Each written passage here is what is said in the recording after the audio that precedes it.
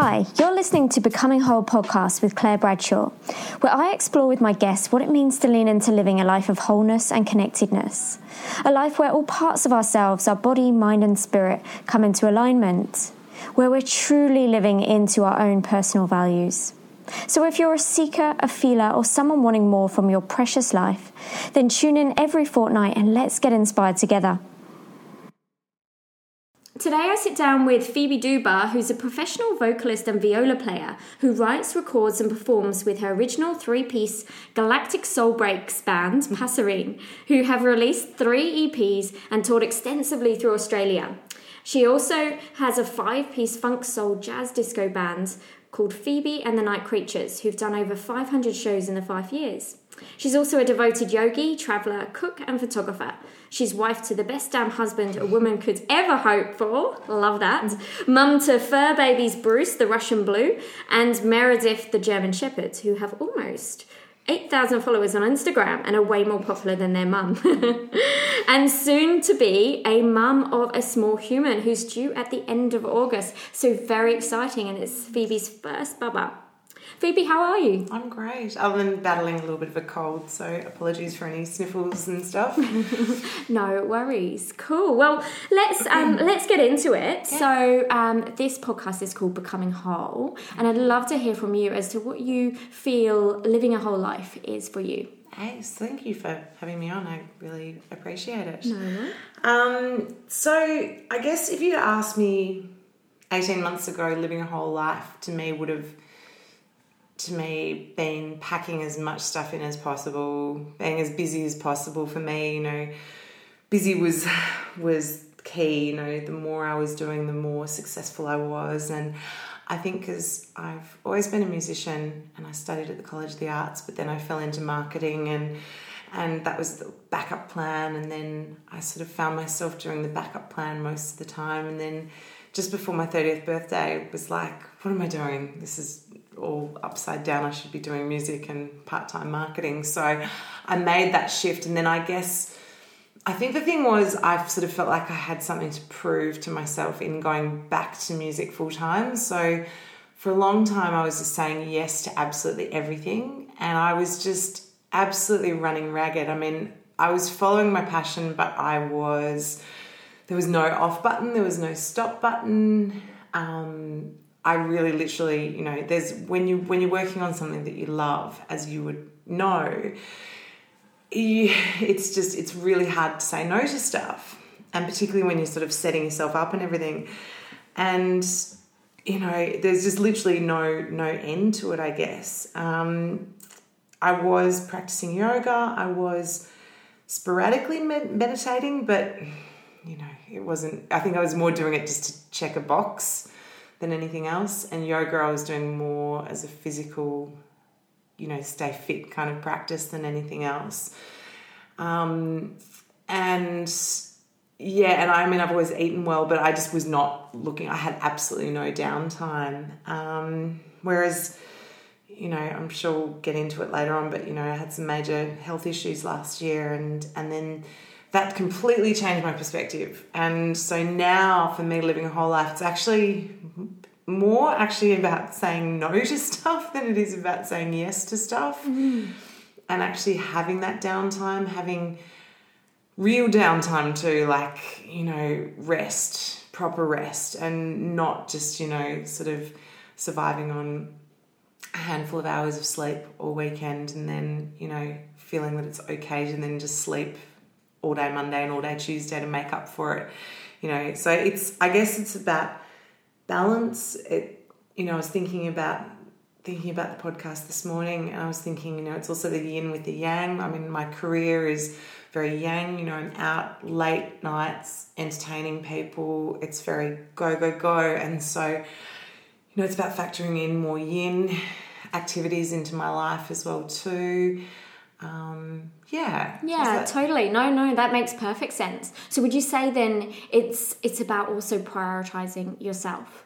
Oh, absolutely. You know, your own self-care and looking after yourself before then taking on more work and more things, more kind of external stuff. Exactly. So looking after yourself first. Exactly. And placing less pressure on myself as well too. I think, you know, I put way too much pressure on myself for way too long, and then I was forced to stop.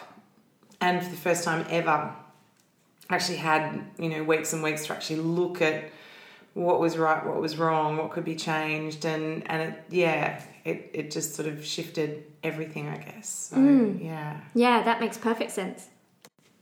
Awesome. Well, I'd love to hear more about your story, Phoebe. So just so the listeners are aware, Phoebe and I met about 3 to 4 months ago at a yoga teacher training, and we bonded very much from the perspective of both having gone through some stuff over the last few years, some particular challenges in our own lives that have taught us a lot. And we really want to share more of these stories. So Phoebe, tell me a little bit more about what you went through last year and sort of what you've learned along the process. Yeah, absolutely. Last year, April last year, I was struck down with a very rare autoimmune disease called Guillain-Barré syndrome, or Guillain-Barré syndrome as most people pronounce it. And it's a autoimmune disease that affects the central nervous system, and to varying degrees, for varying lengths of time. For me, it came at the end of a really, really busy stretch of...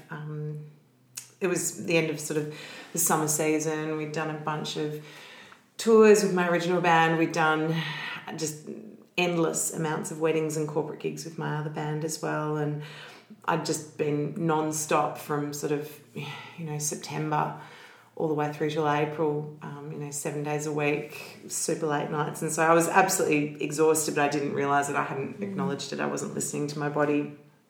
And one morning woke up with a bit of a sore back, and I thought, I've just pulled it or something, and went to see my osteo on the Monday morning, and he sort of said it was a little bit out, but he said, look, go to the doctor because it could be viral. So I went to the doctor. Anyway, long story short, over the course of 10 days, it got worse and worse and worse, and what started in my lower back spread all the way pretty much through my entire body, and got more and more painful, to the point that I was in absolute agony. I couldn't sleep. I couldn't do anything. I couldn't get comfortable no matter what I did.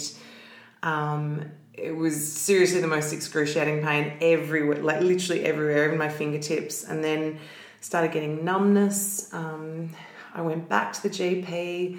They just couldn't seem to find anything wrong with me. My osteo, actually, God love him, he kept sort of saying, I really think this is something viral. He kept thinking he knew something was up, but nobody seemed to know it was wrong. And then it got way worse over the course of the weekend. So this is sort of 10 days. And then I woke up one morning, and most of my back and legs were numb, but underneath everything was in agony. So it was the strangest feeling. And half of my face had gone paralysed. So I went to sip a smoothie and it all came tumbling out my mouth. And I realised that I couldn't close my eye on that side. And I thought I'd actually had a stroke. Like I thought, I was in so much pain overnight, I had a stroke or something. And so anyway, we were at my mum's house in Daylesford, and my husband rushed me back to Melbourne and straight to my osteo, and he just looked at me and went, you are going to emergency. And so after hours and hours of MRIs and a lumbar puncture, which is pretty much the worst thing you can have done to you, it's horrible, I was diagnosed with Guillain-Barré syndrome and admitted to the neurology ward at Epworth. And here I was on the gurney going up, at 2 o'clock in the morning, having been there since, 6 in the evening, getting tested on, and saying like, I'm supposed to be doing a gig on Saturday night. Do you think I'll be okay? And I remember the male emergency nurse just looking at me and going, the estimated recovery time for this disease is anywhere between months and years. And I'm like, whoa. Oh, crap. I said to my husband, like, can you call a band and let them know, you know? Wow. Yeah, and literally he said, I can't give you any more than that. And he said the treatment is you'll go on to blood transfusions first thing tomorrow morning. The idea is to sort of restart your immune system. So basically what happens is the immune system starts attacking the central nervous system, and it's almost like a super aggressive but temporary and reversible form of MS. So it's a similar process to MS in that the immune system attacks the myelin around the nerves, causing you to not be able to, your brain thinks move your hand and it doesn't. So not only was I paralysed and in masses of agony because my brain, all the signals in my body were just mixed up. My friend actually brought me a photoshopped card that said, there's a jihad in your body. And it's like, it's pretty much, there's like a war going on in my body. Yeah. It's attacking itself. And so, I had 5 days of blood transfusions. And then when I left hospital, thankfully I didn't have to go into intensive care, because that's the worst case scenario, that the numbness spreads to your lungs and you can't breathe anymore. So thankfully I didn't have to do that. The worst it got for me was that I couldn't walk. I couldn't even lift my arms higher than sort of, 45-degree angle off my body. Masses of pain, paralysed face. But that's the worst it got. It could have been a lot worse. And then when I left hospital, they wanted to keep me longer and do more physio, but I just wanted to get home and be at home, and thankfully, had the support of my family and my husband, and so I had to do, I think it was 3 times a week physio for a couple of months to get walking again. So it was a really slow recovery, but when I say slow, it was slow, but not, it was actually a fast recovery for the disease. So a few months later, I was pretty much back to normal. But it pretty much, I would not change it for the world, to be honest. I don't think, I think the lessons that I learned, which I'm sure we'll, talk about more, sort of nothing else would have shocked me into that. And I guess I'm just grateful that the lesson, that what I went through, it wasn't cancer, it wasn't a heart attack, it wasn't a stroke, something that was going to leave me permanently incapacitated or dead. It was something that I did actually have the opportunity to learn from. Yeah, for sure. I'd love to delve deeper a little bit into your story. So, did the doctors tell you what the cause was, or did you discover what the cause was? Well, how did you go about that? Yeah, this is the funniest thing, what they told me, and I had one of the top neurologists, in the country looking after me. He's amazing. But they pretty much, what they say, and even if you Google it, they say, we don't know what causes it, but for whatever reason, your body, usually they say it's spurred on by getting a virus. So it could be cold, flu, whatever. And as he put it, for whatever reason, your body's immune system starts attacking the nervous system rather than the virus. And the interesting thing was, over the following, probably only took me 6 months to come to the conclusion that, for whatever reason, part of that statement, it just all related to stress. My body was not functioning properly. My immune system didn't attack whatever virus it was. I don't even remember. I probably just had a bit of a blocked nose or something. But my body wasn't functioning how it should because I was just putting it through masses of stress and it wasn't working properly. I had no downtime, no rest time. Everything was just totally out of whack. So that's the conclusion I've come to, that it's just 100% stress-based. I mean, yes, I'm sure it was a cold or a flu or whatever bug I picked up that actually tipped me over the edge. But yeah. Yeah, wow. 100% stress-based. Yeah, for sure. And how long had you been kind of going for? Probably most of my life, to be honest. Wow. That's the thing. I've always been just go. I never take downtime. I've always been on 100% of the time. And this was the first time in my life that I was literally forced, like physically, to stop. I couldn't move, you know. I was paralysed pretty much. And so it was a pretty interesting experience. So almost like your body made you, forced you totally. to stop. Totally. Interesting. And did the doctors indicate that it could be related to stress, or did they? I don't think so. That's the funniest thing. I tried to remember that recently. I was talking to my husband about it and saying, nobody ever mentioned stress, did they? He mentioned it. He said to me when we were in hospital, he was like, babe, you've been pushing yourself really hard recently, and maybe this is just a sign to slow down.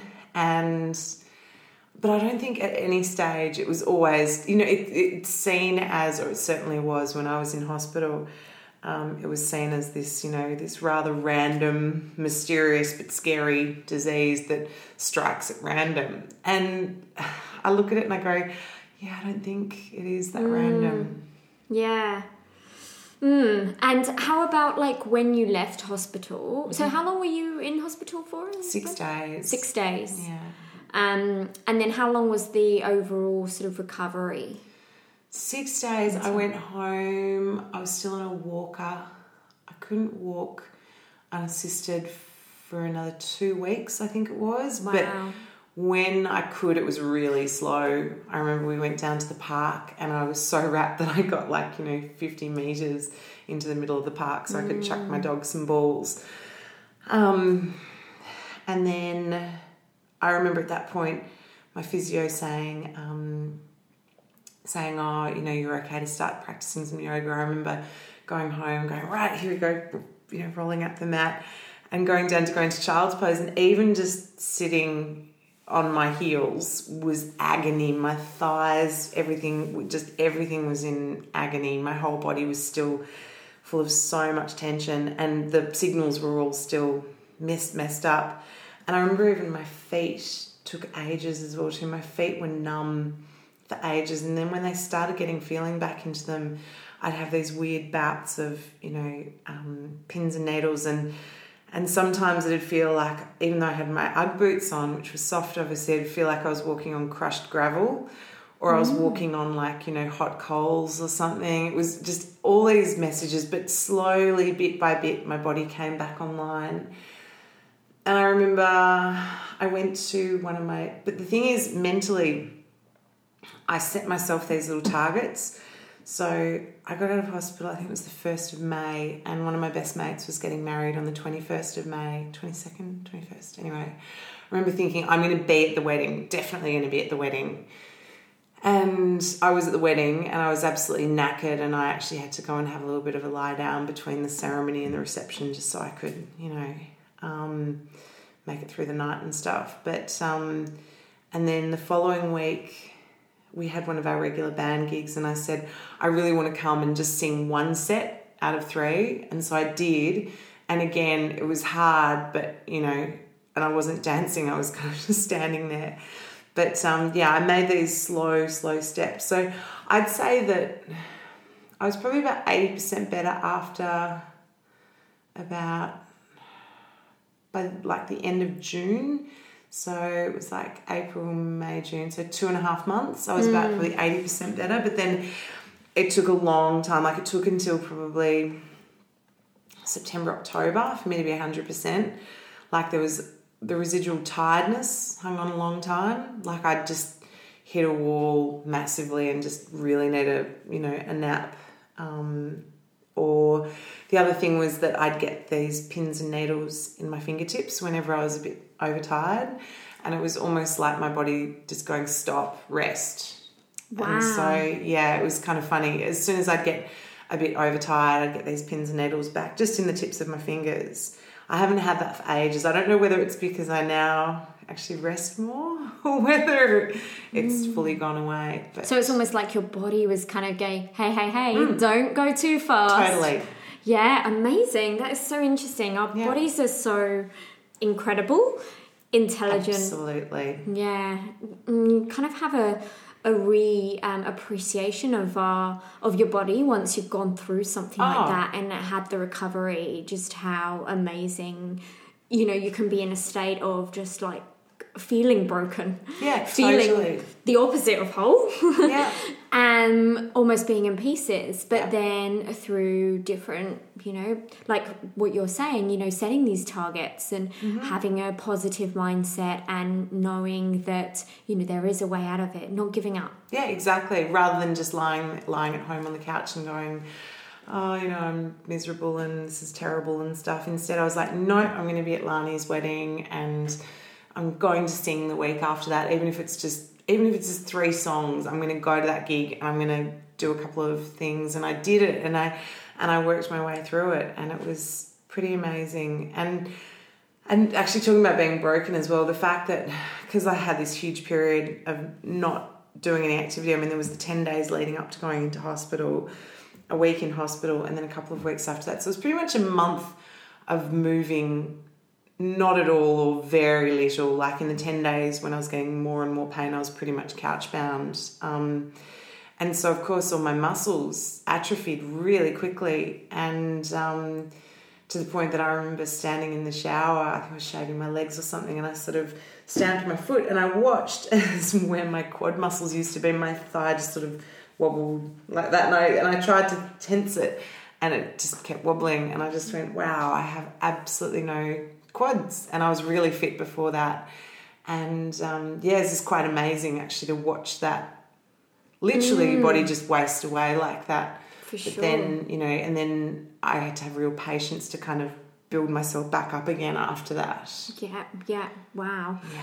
And tell me, so when you finished at the hospital, did you have much support from the doctors or any of the staff there in terms of, you know, how you can manage things going forward to ensure that this doesn't come back? No, this is the funniest thing. Well, they pretty much said that it won't ever come back. They said it's so rare that, you know, it's like 1 in 100,000 that you'll get it. And so to get it again is really ridiculously rare.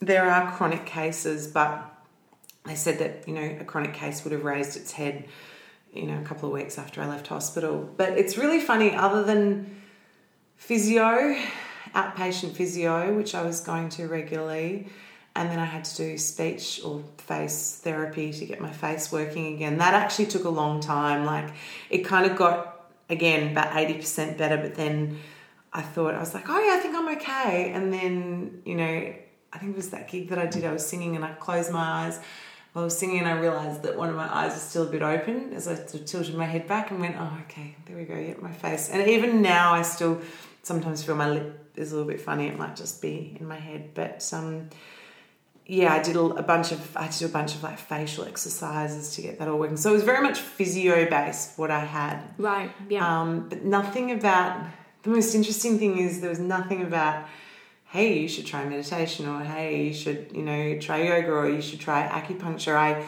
went and did all those things, and now I regularly do all those things, but it was more because it was the voice inside my head saying, oh, I think you need like to go and see a good Chinese doctor, or, you know, you should do more yoga, you should meditate more. So interesting. So let's delve a little bit further into that. So you went to hospital, you know, you had the treatment, you came out of hospital, and then you essentially self-treated yourself. Oh, totally. Yeah? I pretty much threw everything. Like, I already saw my osteo regularly, so I kept going and seeing him. I've also got an amazing homeopath, Rick Loader, down in Sandringham, who I was seeing him, and then when I saw him fresh out of hospital, I was like, do you know a good acupuncture? And he's like, yes, go and see Helen. So I went and saw her, and then so I literally, my diary was just like constant appointments, just appointment after appointment. And thankfully I've got a wonderful mum and 2 sisters who were driving me around to appointments and everything in the first few weeks before I could drive again. And so, yeah, they were all massively beneficial. And then, but yeah, it was just, it's weird. It was almost like it was instinctual for me to actually seek those things out and actually do it more. And then, yeah, I'd been meditating using the Headspace app for probably 6 months to a year or something, but it was really sporadic. I'd try to do it every day, but I didn't prioritise it. And then I actually got talking to someone at, I think it was Lululemon, and she was telling me, she was saying, oh, Vedic meditation's amazing for, recovering from illness and stuff. So I got onto Laura Poole, who co-created the One Giant Mind app, and did a Vedic meditation course with her in August last year. And since then, doing twice daily meditations ever since. So, yeah. Really amazing. So did you find then, once you made the decision to do this Vedic meditation course, then, you made a commitment to yourself to actually dedicate that time? Yeah. Amazing. And how long do you meditate per day? 40 minutes, so 2 20-minute sessions. So wow. First thing in the morning, as soon as I wake up, and then sometime in the afternoon or evening, just whenever I can fit it in. So, wow. And there's been a few times where I've been travelling more, I suddenly run out of time and I've missed the afternoon one, very occasionally, maybe once a fortnight or something, but there's no days that I haven't meditated once ever since, in almost a year. So. Amazing. That's incredible practice. And what would you say, what have you noticed in your own life as a result of doing this meditation twice a day? Since doing that, have you noticed any changes within your being? Oh, heaps and heaps. Just clear mind, the ability to focus, one thing that I used to always really struggle with was when things would change. If I had planned something and something would change, it would throw me and I'd just get really, agitated. Whereas now I just don't care. I just everything's just so much more easygoing. I just go with the flow so much more. Everything just seems a bit easier. Ever since doing that, everything just sort of makes more sense. Yeah, it's hard to explain. You would no doubt agree as well too. Yeah, for sure. So many changes. Yeah. I think that what I've noticed is becoming a bit more of an observer of my reactions. That space between cause and effect. Yeah. Something happens and then there's this space that happens within my own being or mind, whereby I have a choice. How do I respond to this? Whereas before meditating, it was very reactionary. Yep, totally agree. Yeah, it's funny. And even my husband's commented and said, wow, it's just so funny, say something's happened or someone said something and then that night he might say to me, wow, when that happened today, you 12 months ago would have reacted to that, whereas he goes, you just don't. And he's always been a very calming influence. That's the thing that's, we've been together for a very long time and he's always been a calming influence to my sort of crazy, artist side. And yet it's funny. So he's now seeing that I've become more of a calm sort of person because of that. I'm still nuts, but I guess, as you said, there's more of a pause between actually, it's not just out. Yeah. So yeah, for sure. Crazy hand gestures. Yes. Awesome. And so in terms of kind of what you went through with, getting so sick and I'm sure a lot of fear was coming up, in terms of, being in this position where suddenly your body's not functioning and, I'm sure that there were a lot of concerns and things like that. How did you manage through that?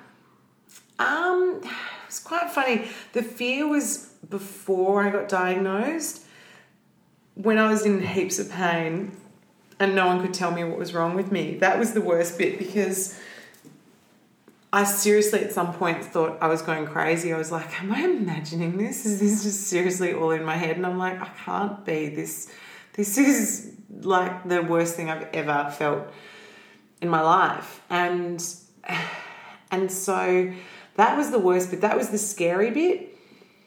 But once I got to hospital and they'd actually put a name on it and gone, this is what's wrong with you. This is what the course of action is. I had a plan and I knew and in my head. And I think I was lucky because, again, if you Google the disease, it's horrible. All my friends were Googling it and reading all the worst case scenario and going, oh my God, Phoebe's going to be in a wheelchair for, 2 years and stuff. But what they didn't read was the best case scenarios. And so I was lucky in that I had my gorgeous husband who he was constantly telling me the success stories. So Alistair Clarkson, Hawthorn's coach, he actually had the same disease, and it was right around finals time, I think, a few years ago. And he was back on the field after 5 weeks or something. And so when it first happened, I was diagnosed. Adrian came in and said, "Oh yeah, Hawthorn's coach had it," and he was back on the field after 5 weeks. That'll be you. And so that to me was always the plan. So it was really funny. Once I was never scared once it was diagnosed, because I think I just kind of went, "Oh yeah, I'll be one of those cases," and I actually didn't even look into the bad stories. I was almost in this bubble, and just like I had this mindset of I need to get better. I'm going to do all these treatments and all these therapies and do everything I can and rest as much as possible, sleep as much as possible, let my body recover, rather than, and just going with it as well, rather than actually trying to fight it. And it was funny because the day that I actually walked for the first time, that afternoon I got home, went to the couch, crashed, and then I think I just decided to Google, Guillain-Barré syndrome walking or something like that, and I found this clip of this guy, and it was his story, and it was so horrible. He'd gone through absolute hell, and he'd been in intensive care, and I think it had taken him 2 years to even take his first steps again. And I thought, oh my God, imagine if I'd seen that at the start and thought that was my diagnosis. So I don't know whether,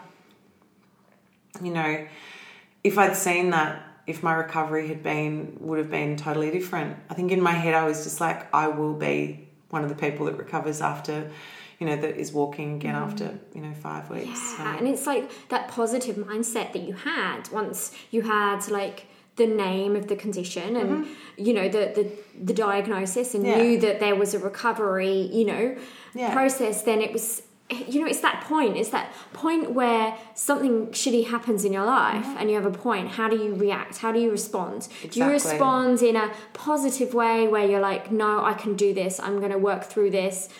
This is what I'm going to do. Or do you go, oh, actually, this is the worst thing, poor me, and then go down that route. And it's like that point, that choice point. And I think it's such a critical point because... Yeah. I think that the mind is so powerful and absolutely. and you have a choice essentially. And I'm so glad to hear that you chose the positive choice and and you took that course of action. It's awesome. I celebrated little wins as well too. The first time I could actually do child's pose, I remember just thinking, yes, oh my God, I can do child's pose. My body is not so screwed up that I can actually do one of the most simple poses in yoga, and I would celebrate those little milestones, and I think that was key beforehand.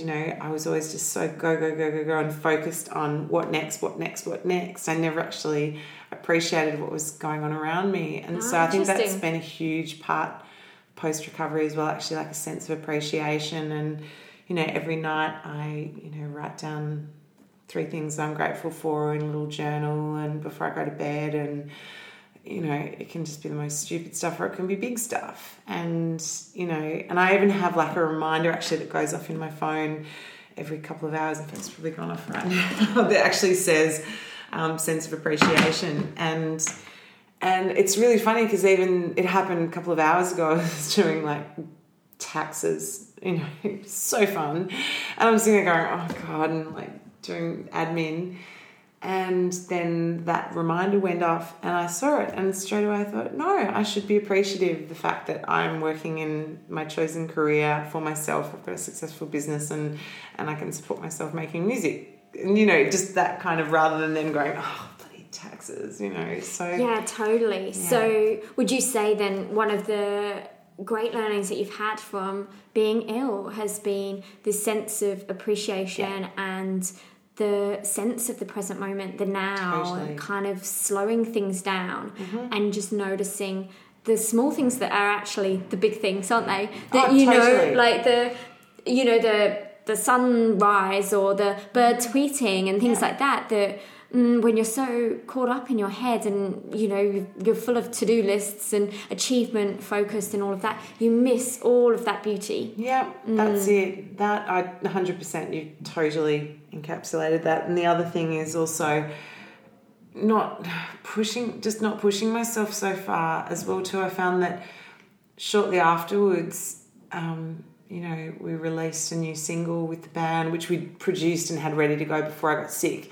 And then we were sort of waiting until I was well enough that we could release it so that if we had to do interviews, I was actually okay. And I put in so much less effort into the marketing and the promotion. We had a publicist, as we always do, but normally I'd be just so much more caught up in everything that was going on. But I just was like, oh, whatever, yeah, here's this song, whatever. And it did really well and had like heaps of radio play and blog love and stuff. And I actually was just like, wow, this is amazing. Like, I don't need to push as much. Sometimes it's just a matter of just putting it out there and just going, yep. Letting go. Yeah, let it go, exactly. I mean, you need to put effort behind something, but there's a tipping point between effort and just too much effort and just tiring yourself out. And I think I've really found that tipping point. And I know how to stop now. I really actually know how to stop. Yeah, interesting. So interesting. And what would you say is the main thing that you've changed in your life since having been sick? What would you say you've changed in your life that has really helped you to slow down? If you were going to say one or two things. Meditation, definitely. Because even if I'm having the most crazy day, the first thing I do is 20 minutes of meditation, and then at some point in the afternoon I'll have that little break as well. Definitely meditation, and then also yin yoga. I used to practice yin again sporadically, but I was much more into, you know, a more dynamic vinyasa practice. Whereas now I really, really listen to my body. Like last Friday, I was actually booked to go to Jesse's vinyasa class in the morning, and I woke up and just went, no, I'm not feeling like a dynamic practice this morning. And she had a yin session straight afterwards. And it was, you know, and so I actually texted her and said, you know, can I come to that one instead? Because I'm just not feeling it. And yeah, so I think it's, about actually having a lot more of those yin style activities. And even sometimes I'll actually plan my yoga practice around what else I have on in the day. And if I know that I've got a gig on that night, I'm like, well, that's going to be my yang activity, so I need some more downtime. I might not do a yin class because that might leave me too blissed out that I can't actually perform. But I know that I need some kind of downtime. So rather than rushing around and doing errands and keeping myself busy as I normally would have, I'll be like, no, I'll just chill on the couch for half an hour, read a book.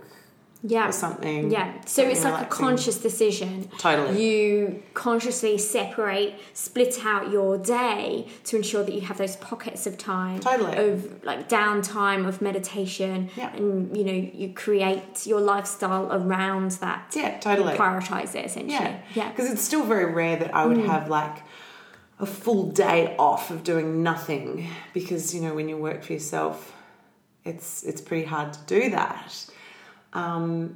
But at least I will have sections of the day, exactly. Like even if it's, you know, an hour, I'm going to run a bath and have a bath, or I'm going to go and get a pedicure or something, and, you know, or something just to chill, and then you can get back into it.